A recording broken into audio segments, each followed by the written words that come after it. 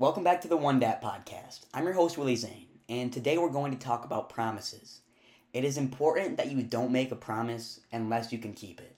And I say this because I myself have made so many promises and didn't follow through with them, and all it leads to is either embarrassment on your part or a hurt relationship because of it.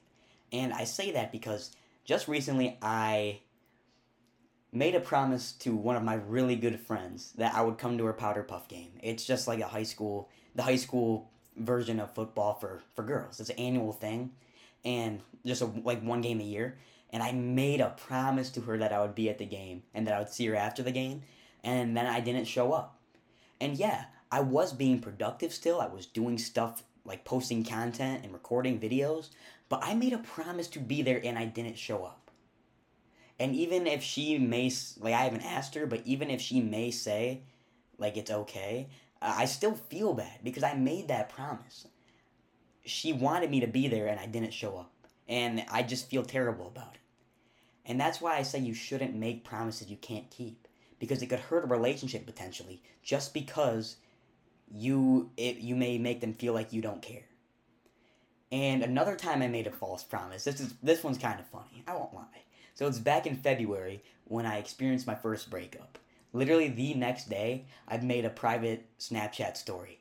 And the title, I kid you not, was Gains to Numb the Pain. Alright. And I posted on there 4 days consecutively. And then after that, I stopped. And I was just so embarrassed. Like, I wasn't embarrassed by what people were saying because that just doesn't bother me. I was just embarrassed with myself because how am I going to make something that big of a deal and then not follow through with it? And I felt so embarrassed about that. I really did. And I was like, look, you got to stop making these promises if you're not going to follow through with them. It's on you to make them happen. If you make a promise, you go make it happen no matter what. And another thing with the hurt relationships aspect of it, when I started my podcast, a couple of my friends texted me beforehand and were like, "Send it to me. I want to hear what I want to give you advice." Like I asked them because I really wanted feedback, and they said, "I'll give you advice." I sent everyone the podcast, and they didn't respond. I've actually mentioned this a couple times, but it's a crucial point. Like it really did affect a couple of the relationships I have with some of my friends. Like, why are you going to say you're gonna give me advice on this and then not even respond?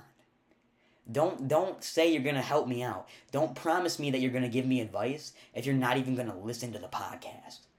Like that's not fair to me, and you're hurting the relationship by showing that you don't care.